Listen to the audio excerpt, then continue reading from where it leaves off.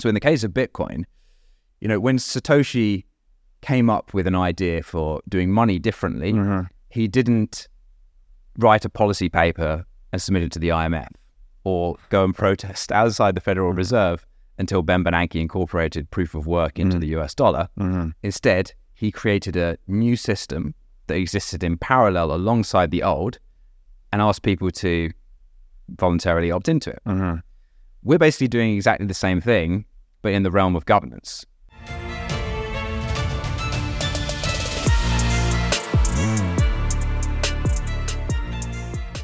Hey everybody, welcome to the What is Money Show. I am thrilled to have you here joining me on my mission to help shine light on the corruption of money. Now, if this is your first time listening to the What is Money Show, I strongly recommend that you go back to episodes 1 through 9 first, which lays a lot of the groundwork for many of the concepts that we explore on the show. These first 9 episodes are my series with Michael Saylor, and thousands of people have told me that this is the best podcast series they've ever heard, hands down, and that it was instrumental to their understanding of money and Bitcoin. So if you're looking to start a deep dive into the nature of money, I don't think there's any place better that you can start other than episode 1 of this show. Now, a little bit about this show and how it makes money. The What is Money Show is 100% sponsor based. So all of our revenues are derived from direct sponsorships. And I strive to be very selective about the sponsors that I work with, specifically only using sponsors that I use personally, and also choosing sponsors that have values which are well aligned to the values expressed on this show, such as freedom, education, self-sovereignty, etc. So what I'm going to do now is a few ad reads right at the top of the show, and then I'll do a few more ad reads in the middle. And I hope you'll take the time to listen to them, as again, these are hand-selected sponsors, and I think you'll like what they have to offer. Today's podcast is brought to you by In Wolf's Clothing. Wolf is the first startup accelerator dedicated exclusively to the Bitcoin Lightning Network. 4 times per year, Wolf brings teams from around the world to New York City to work with like-minded entrepreneurs, pushing the boundaries of what's possible with Bitcoin and Lightning.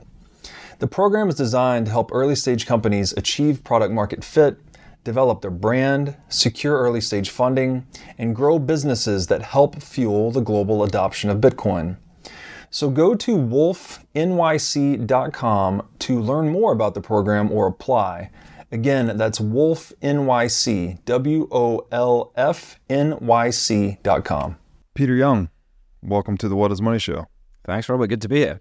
It's great to have you. We are sitting in Prague, actually during Bitcoin Prague, which is, I guess, the biggest Bitcoin conference in Europe. Right. And pretty exciting time to be here, hanging out with a lot of European Bitcoiners and Bitcoiners from all over the world. Just by quick way of introduction, you are the managing director of the Free Cities Foundation, which is a nonprofit focused on building cities based on free market principles. Pretty cool stuff. We could use some more of those, I think, in the world. Could we start with, because you've never been on the show before, I think it'd be useful just to go through a bit of your professional background and then your pathway into Bitcoin and then into the Free Cities Foundation.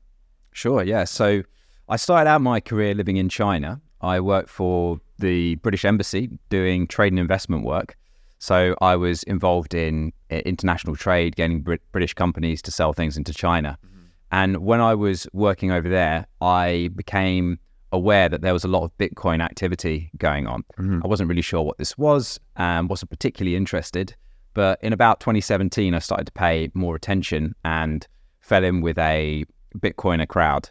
And I just started kind of going down the rabbit hole, as one does with this, studying the Austrian School of Economics and Bitcoin at the same time. Mm. And that really transformed my view on what good governance is and what good economics is.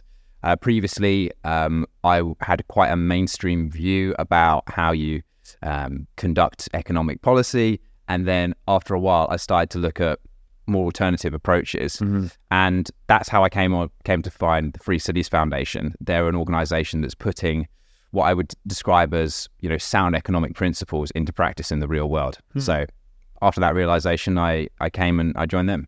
Very cool. Mm-hmm. So is Is this like is there a longer tradition behind this? These ideas of having free cities, like where does this idea come from, and what is the difference between a city that we have in the world today versus a city based on free market principles? Yeah, so there's definitely a long tradition of there being independent city-states. You can look to the ancient Greek city-states or the Hanseatic League of city-states in Northern Europe, a freely trading set of cities there, or the Italian city-states that were very successful and some of the early innovators in money and modern banking. So there's definitely a long tradition of there being successful small territories. And what we're seeking to do is kind of create a renaissance of these cities for the modern world, using a model that allows for autonomy within existing nation states. And what would the difference, if I could just project someone into that lives in maybe a large city today, what the differences would be in their day-to-day life from where they are today to what it would be like to live in a free private city? Like what would be the most salient features that were different from one city to the other? Yeah. Okay, so there's two definitions just to clarify at the beginning. So there's something called a free city, which is really quite a broad definition. That's defined as any self-governing territory that has a special focus on upholding individual rights and freedoms. And what we do as a foundation is we say that we look at the world and we think that there aren't really that many varieties of governance model available. So most countries will raise taxes via a very complicated system that most people regard as being a bit unfair. Most countries will have their own inflationary currency. There's often quite a lot of services that are administered centrally rather than administered by the market. And this tends to be common to most nation states. And we basically argue that there should be more innovation in governance. And the way to create that is to encourage the development of more autonomous jurisdictions. And we call those autonomous jurisdictions free cities. But they can come in all different shapes and sizes. They could have a very free market model, or they might be more, communitarian and centrally administered if they want.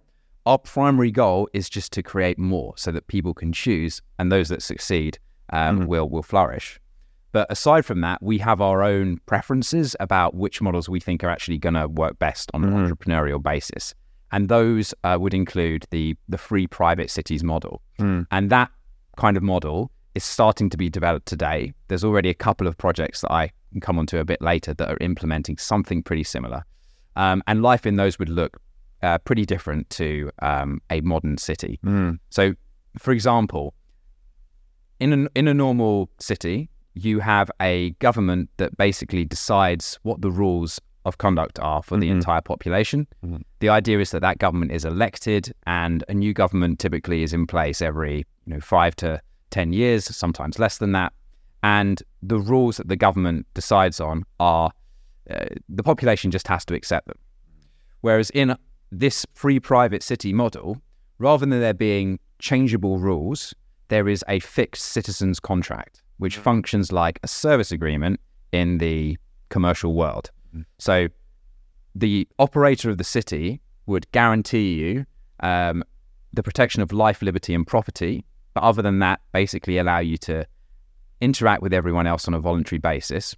And they would say that the fees that they would charge for that are fixed, a bit like if you're renting an apartment.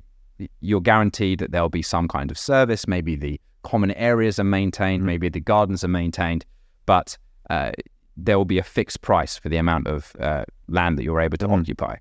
And free private cities operate in the same way. You basically pay a fixed service fee. You're guaranteed some basic protections like your security, protection of life, liberty, and property.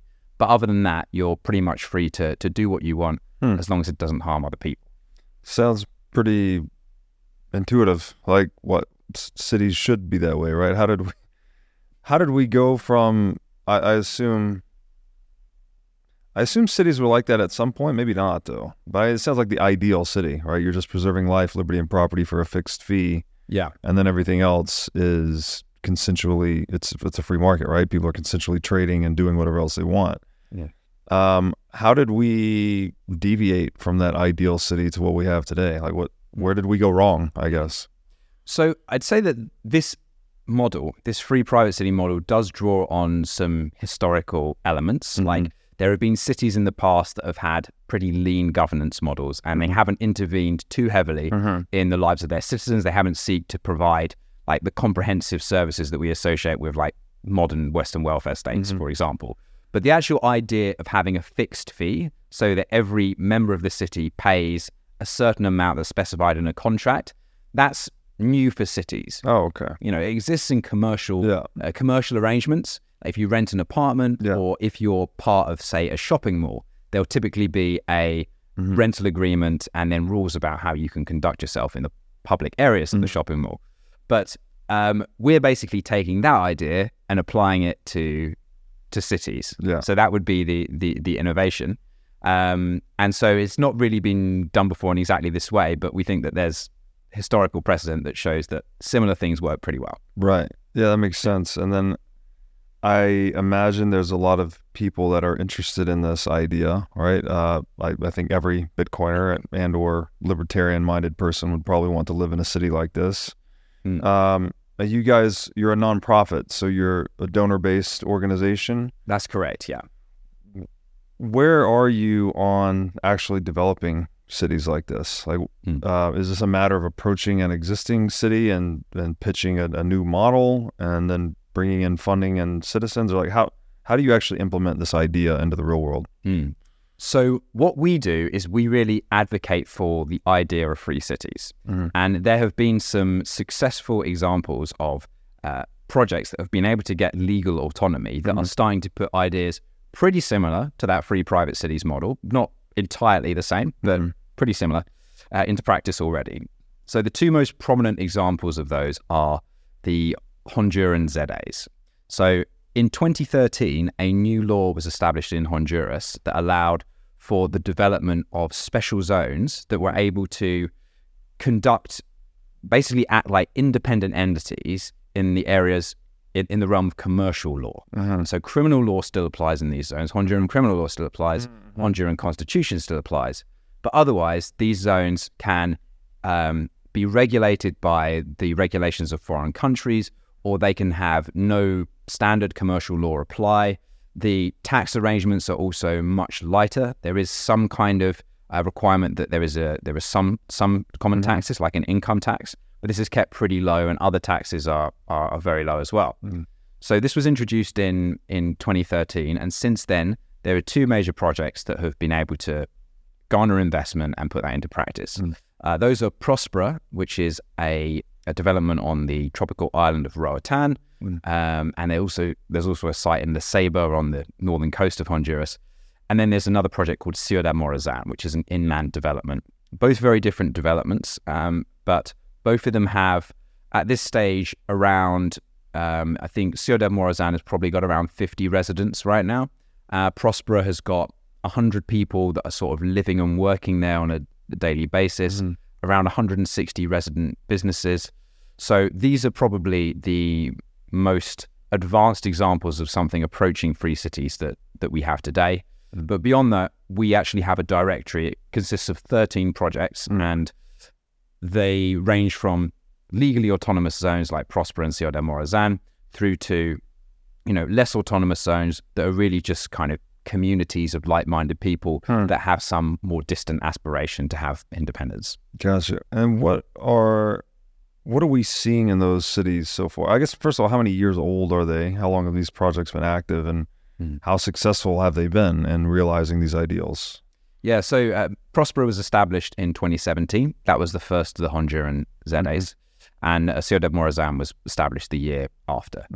So far, they've been, Prospera, in terms of investment, they've managed to garner about $60 million of investment. So it's not astronomical figures in the grand scheme of what you need to develop urbanism on a large scale. Sure. But it's also not insignificant.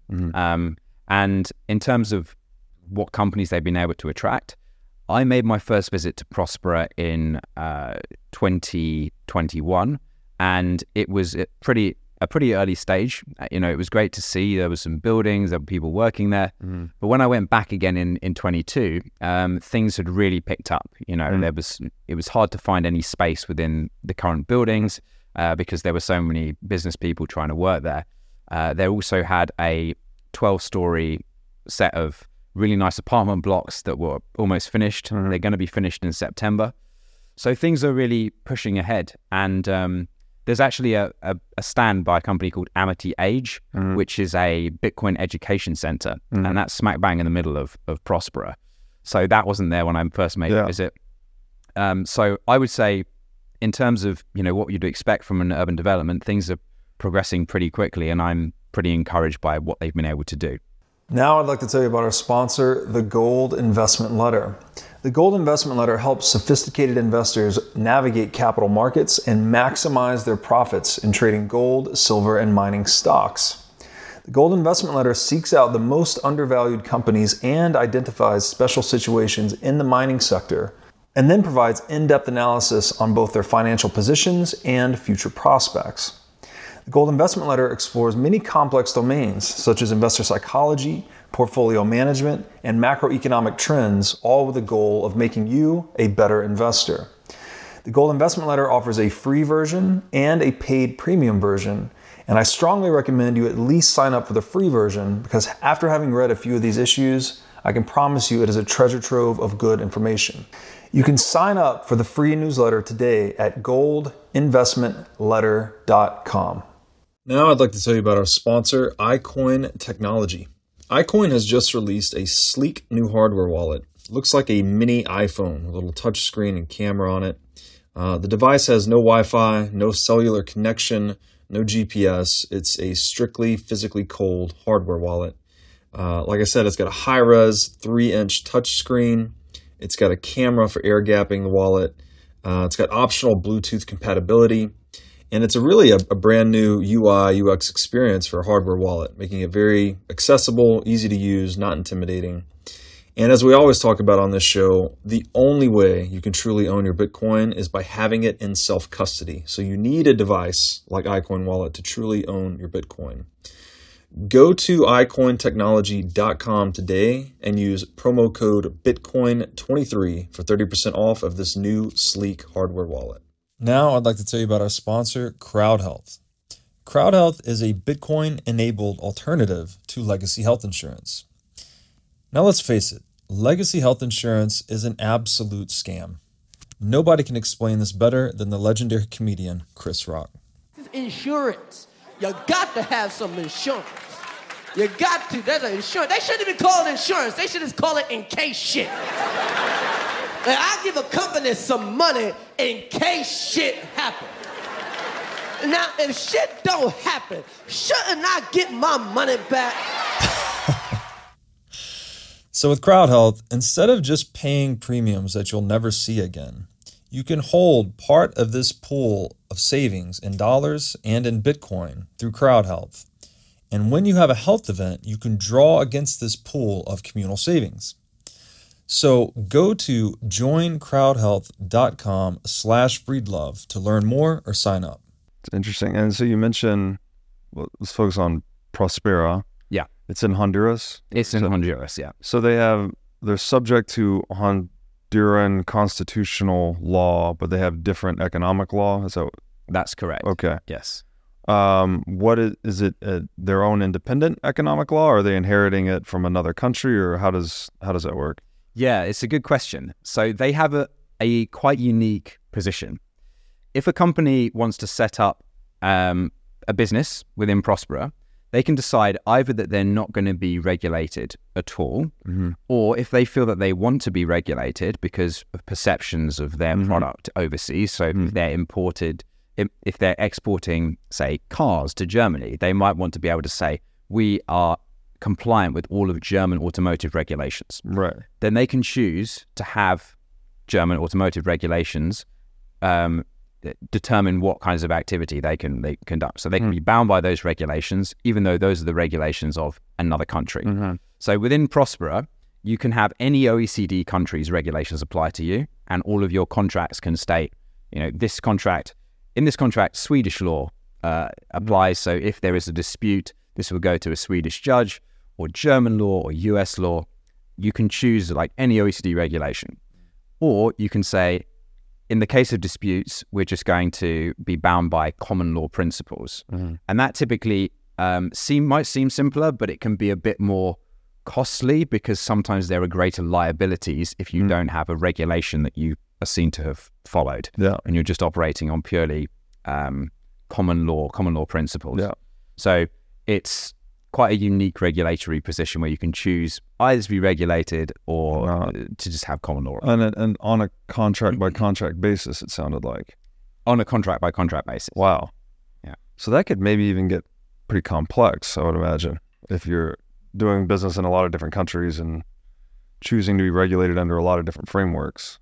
You could do. It could get complex. Yeah. And that's one of the things that the business will have to bear in mind To decide, that they'll still be bound legally. Yeah. So, and they'll have to make sure that they're complying with the correct regulations if that's what they choose. But Prospera has an arbitration center that will deal with these, and that's one of the kind of functions of the governing entity, that it will help to manage that in exchange for fees from the companies. Right. And this becomes just a point of negotiation in each contract then, right? Deciding what regulatory framework applies and what court would try it if it needed to be tried, stuff like that. Yes, that's correct. Yeah. Those companies would be deciding that on a... And then like today, if I want to move to Prospera and become a working free citizen in a free city, like what does that process look like? Are they only taking in companies, or they're actually opening this up to private citizens that want to, say, join the city?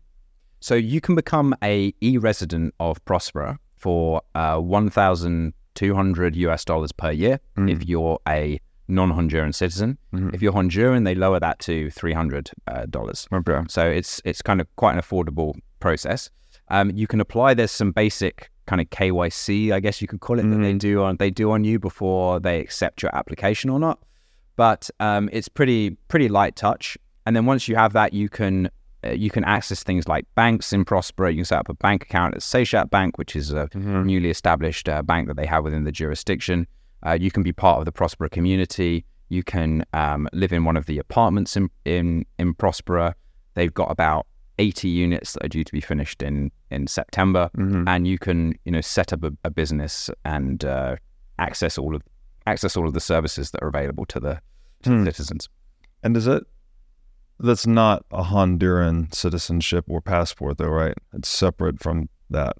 Right, exactly. Yeah. So because these are not sovereign states, they are autonomous or semi-autonomous territories within Honduras.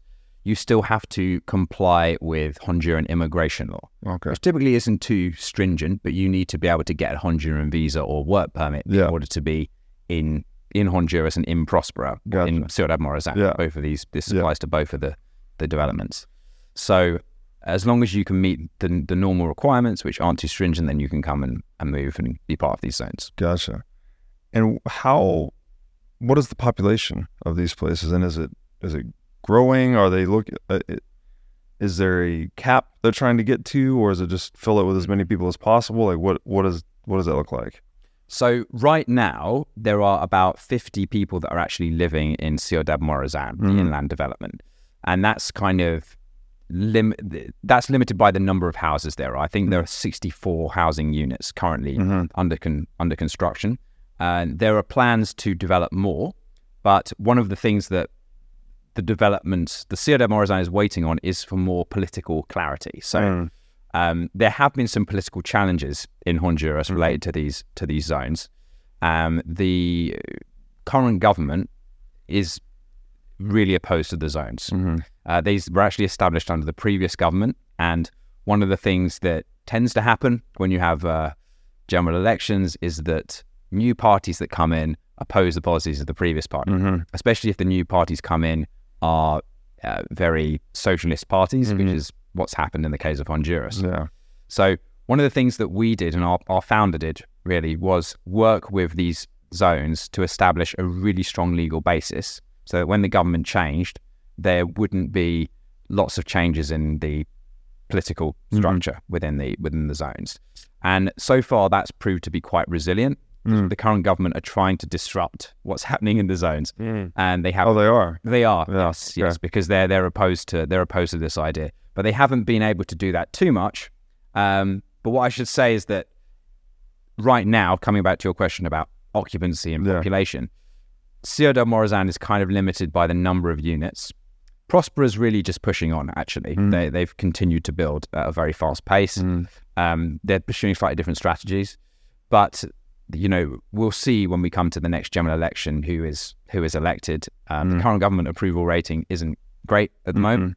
So if we do get a change of government again, there's a good chance that we'll have a new boost. And then we could see, many more people. The aspiration is for thousands of people to be living in these zones rather than the current state where it's dozens. Dozens. Okay, gotcha.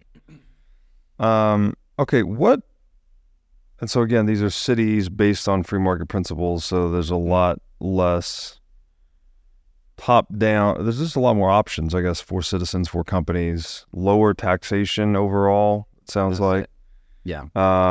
So presumably these territories or these cities would draw in a lot of foreign direct investment because you could be more productive with your capital there. That's it. In what ways is this related to Bitcoin? I mean, it sounds like perhaps it has the ethos of Bitcoin and that it's more of a decentralized free market approach to, I guess, city governance in this case, whereas Bitcoin is that for money. How are the ethos of these two movements, how do they overlap? Yeah. So there are a couple of aspects to my answer to that question. The first one is that Bitcoiners generally tend to value freedom and decentralization. So Bitcoin is an attempt to decentralize our money by taking it out of the power of a centralized authority like a bank or a government. And free cities are an attempt to do that in the realm of conventional politics. They're a move against having large centralized states towards having smaller states that peacefully cooperate and trade. So there's that focus on decentralization. There's also something else that I think is quite an important parallel, and it's the approach that the free cities movement takes and how that compares to the approach that Bitcoins take. And that's the approach of not trying to change the existing reality from within, but building something parallel that can serve as a better alternative and allowing people to voluntarily opt in. So in the case of Bitcoin, when Satoshi came up with an idea for doing money differently, he didn't write a policy paper and submit it to the IMF or go and protest outside the Federal Reserve until Ben Bernanke incorporated proof of work into the US dollar. Instead, he created a new system that existed in parallel alongside the old and asked people to voluntarily opt into it. We're basically doing exactly the same thing, but in the realm of governance. So we're not going and protesting outside central government offices or writing to our MP or campaigning and saying, we know what the right answer is for hundreds of millions of other people. Please impose our system on them. Instead, we're taking greenfield land and we're taking capital from investors that believe in the project, and we're putting that into creating infrastructure and not imposing an idea on any population that doesn't want it. And so it's this idea of creating new systems and allowing people to voluntarily opt in, which is a very free market and voluntarist idea, that I think Bitcoin and free cities both have in common. And would these cities be making use of Bitcoin at any point? I mean, I assume you're like in the case of the Honduras city, like they probably still have to use Honduran currency in those cities. I'm not sure how does that work actually? What is the monetary? You mentioned they have their own economic law, but what about the actual monetary authority inside of these cities? Yeah, so there's no requirement within these cities to use any particular currency. Interesting. So you could pay the fees that are due to Prosper. They can be paid in US dollars. They could be paid in Bitcoin. They could be paid in Honduran limperas. Prosper like to point out that they were actually the first territory a few months before El Salvador to make Bitcoin equivalent to legal tender. So the reason I say equivalent is because in El Salvador, technically, you're supposed to accept Bitcoin if you are a merchant. That's the rule. It's supposed to be a legally accepted method of payment. And what Prospero wanted to do was slightly different. They didn't want to impose any kind of currency on people. Right. So they selected some currencies and said, these are all equivalent to legal tender. You can pay any fees to us in those. In reality, yeah, people are using US dollars because there's a lot of international trade going in and out of these places. You've got US companies that are kind of offshored and have offices that are within Prospera. And then you've got some people using Bitcoin, like, for example, some of the apartments that have been constructed at the moment have been purchased using Bitcoin. So there's already incorporation of Bitcoin into some of the developments. Within our free communities directory, I'd say probably about half have Bitcoin used in some way. Yeah, it's. I think I see a lot more potential for Bitcoin to go further in the future. You know, like Amity Age, the education company, for example. When I last visited Prospera, they told me that their Bitcoin education centers already onboarded about 30 local businesses to accept Bitcoin payments. So I think there's more of that kind of activity to come as well. Yeah, that makes sense. Are you seeing a lot of interest from Bitcoiners? I mean, it sounds like this could be a template for constructing the infamous citadels that Bitcoiners always talk about. Right. Are you seeing that interest? And if so, like, where might that be headed? Yeah, so we really have seen quite a lot of interest from Bitcoiners, and it's great because I actually discovered Bitcoin before I discovered Free Cities. So I sort of think of myself as, at least chronologically, like a Bitcoiner first. And yeah, it's because the principles resonate quite a lot. You know, we hold a conference every year in Prague, and last year we had a whole array of Bitcoiners come along. I know you just finished interviewing Nuts Svanholm, like him and some other colleagues were there. Stefan Libera was there. We've got like lots of people that are like kind of big into the Bitcoin scene, but also supporters. So I really see like these two like mutually supportive. These are two very mutually supportive fields. What's in it for like the Honduran government? Like, why?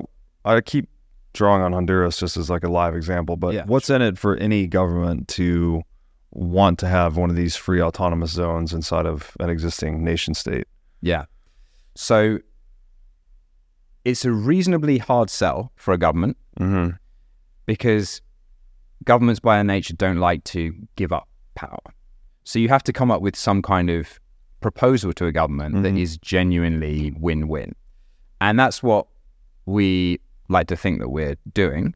The deal is generally, we will bring in high-quality jobs, investment, infrastructure, talented people in exchange for being granted this autonomy for 50 to 100 years. And the government will receive typically some sort of percentage of the revenues that are generated by the zone. So this is a way in which the government, if they're going to be foregoing tax, they can make some of that back or make even more of that back. It obviously depends on how successful the zone is. So if you have an area of land that is currently not utilized and you can turn that into something that's going to generate some revenue for a government, then that's on the plus side of the balance sheet for the government. So that's essentially what you have. In the two zones I mentioned, the deal is that they operate like commercial companies, but then 12% of the revenues is then redirected to the central government. And that, in theory, is supposed to cover things like, you know, national defense and foreign policy. Sure. Now I'd like to tell you about our sponsor, Wasabi Wallet. With Wasabi Wallet, you can receive, send, and store Bitcoin privately. In Wasabi Wallet, your transaction history and wallet balance are completely hidden. Wasabi Wallet is easy to use, all of its privacy features are built in by default, and it works with any amount of Bitcoin. Wasabi users can make CoinJoin transactions together with BTC Pay server users or Trezor Suite users. For BTC Pay server users, they can make payments directly inside of a CoinJoin, and for Trezor Suite users, you can make CoinJoins directly on a hardware wallet.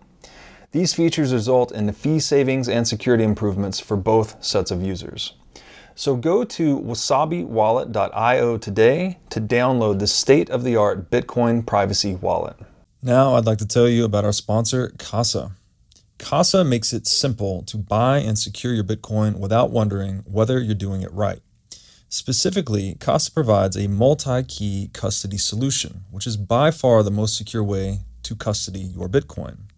Now, when I talk about Bitcoin being theft-proof money or inviolable private property, a multi-key custody model is exactly what I am talking about.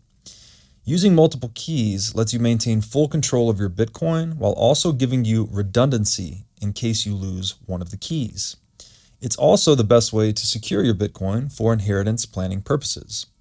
So go to keys.casa, that's C-A-S-A, today to sign up and use discount code BREEDLOVE.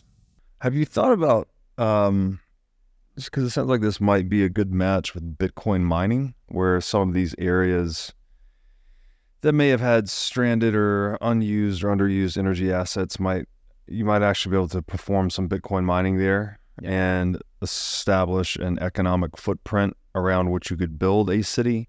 Yeah. Has there been any discussion about that, like the marriage of a free private city with Bitcoin mining? So it's definitely an idea that we're interested in. Another one of the speakers at our conference was Elena Vranova, who's doing something similar to that in Paraguay. It's not so much a free city in the sense that it has like legal autonomy, but she has a Bitcoin mining set up there, and there is, as I understand it, a kind of community developing around it. Yeah. So there is some activity like relating Bitcoin mining to free cities, but it's not kind of at the forefront of what's possible. Gotcha. It might be something that would be quite interesting in El Salvador. Our team were fortunate to be in El Salvador when the announcement of Bitcoin City was made. I think that was in 2021 or 2022. So yeah, we were like on the ground there, and we watched that very closely. The idea for Bitcoin City is that you're going to have this kind of international metropolis, which has a kind of very low tax system. Basically, they're going to fund most services using just VAT as the idea they announced. Yeah. And that would also be based on around some mining that they would have around the Conchagua volcano that exists in the region that they've chosen. So that's another thing that like maybe in the future there'll be scope to turn that into something like a more free market governance model like we advocate. That's interesting. Are there restrictions on these cities in terms of like arming themselves? Because I felt like one thing that a government would really be afraid of is that you empower one of these autonomous zones and all of a sudden they become like an independent state, right? They want to carve themselves off and secede and become their own concern. Yeah. Are there restrictions put upon these autonomous zones to try and like make sure they stay part of whatever state they're inhabiting? So the states are typically established with some kind of treaty with the government, and it doesn't allow for succession and things like that. As far as I'm aware, there's not any specific clause that says you can't succeed. I think that's just tacitly the case, unless it says there's specific like provisions for you to succeed. It's tacitly accepted that you don't have the power to do so. Gotcha. But if I were a government, it would be something that I might think about, because according to various UN conventions, you are allowed to which most countries are signatories. You're allowed the right of self-determination. So if there's a certain group of people that want to be separate from the rest of the country and they occupy a dominant place within that population, then they can decide to succeed. So that's something that would technically be possible, but it's not something we really focus on or seek to create, because we think that the most important things you can get can come through this private city model. Like the defense and foreign policy, that might be something that's beneficial to have in certain ways. I'd argue that that's probably been quite effective in cases like Singapore, where they are completely autonomous city states. They have their own military, and because of their economic power, they've got a very strong military. More tanks than Malaysia, for example, which is 20 times the size. Right. So there is scope to do foreign policy and stuff as a small entity, but it's not something that we really push for, because we think you can create a kind of win-win situation with a host government. Got it. And then you mentioned too that socialist regime has come in to Honduras, and that's been challenging. What were the legal structures that were put in place to protect this free economic zone or free city from encroachment by regime change? So, like, what specifically is it that's protecting? I guess it's Prospera in this case, from the new socialist regime in Honduras.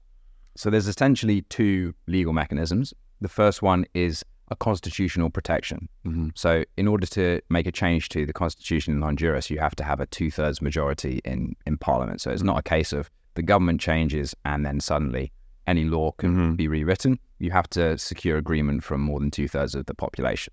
So that's added some level of difficulty to changing the status of the zones. The second thing, and probably the more important thing, is international treaties. So there are two international treaties. One of them is a treaty that was signed between Kuwait and Honduras, and another one is called the CAFTA-DR Free Trade Agreement. And the important thing about the second one is that the US is a signatory to it. So that means that if any investor from the US has invested in Honduras with certain guarantees in place, then if those guarantees are changed, the investors have to be compensated. And if this is challenged in international courts, then there can be very serious repercussions for the country in question. So today, even though Honduras has had quite a turbulent political past, it's never failed to pay compensation when it's been deemed necessary by an international court. And in the case of these zones, there is potentially very, very high liability for the Honduran government if they decide not to comply with the rulings of an international court. The Prosper is actually suing the Honduran government at the moment for about $10 billion, which is a sizable part of Honduras's GDP. So we'll see. Hopefully, everyone on our side hopes that will just get resolved rather than that having to actually take effect in the courts, and that they'll come to some sort of agreement to allow the zones to continue. Right. But there are basically two ways. International treaties that do have quite significant teeth, and there are a couple of those in place. And then there's also this constitutional protection. What is that, if I can pry about the $10 billion, like, what is that about? This is the idea that there are those investors that have put in that $60 million with the expectation of getting returns. And all of the damages for the people that have worked in the zone and spent their time and resources putting it into the zone on the expectation that the regime will be continued. And they've calculated what the potential economic losses of that could be. And this is the claim that they're taking to an international court in order to try and convince the Honduran government to change its path. But they're saying that the return on the 60 million would be 10 billion? Yes. So they're suing for, oh wow. Yeah. So something like that. I'm not sure all of the details of it, but it's like the estimated, if you compare what is projected to be produced by these zones within the period, which is a 50-year period where the special status of Prosper is in place, then they projected the damages in total to be worth about 10 billion. And so that's the figure they've taken to these. Wow. Okay. Well, it's a pretty big stick. Sure. What? Okay. So if you guys succeed beyond your wildest imagination and fully realize the vision for free cities in the world, let's say, what does that look like, and what does the world look like as a result? So the world I would like to see is a world where there are many more independent jurisdictions, where people are much closer to their governing entity, and as a result, we live in a much more peaceful and harmonious world. Some people might view that as a bit paradoxical, particularly because there's a lot of narrative around, particularly organizations like the European Union will say, it's good to be cooperating and harmonious, so we need to centralize power in one single entity. Whereas actually, I think the solution is the opposite. If we create lots of small territories then they have much more of an incentive to peacefully cooperate with each other. Right. Because if they decide they can wall themselves off from the world and isolate themselves, they lose all the benefits of free trade and economies of scale. So if we had lots of these zones freely cooperating, we'd probably have fewer wars because you don't have these strong leaders that can marshal the resources of hundreds of millions of people to their particular political goals. The individual people that are part of the city have to be so supportive of the military campaign that they're willing to directly pay for it through their fees. And I think that's a much more unlikely thing to happen if you have more smaller entities.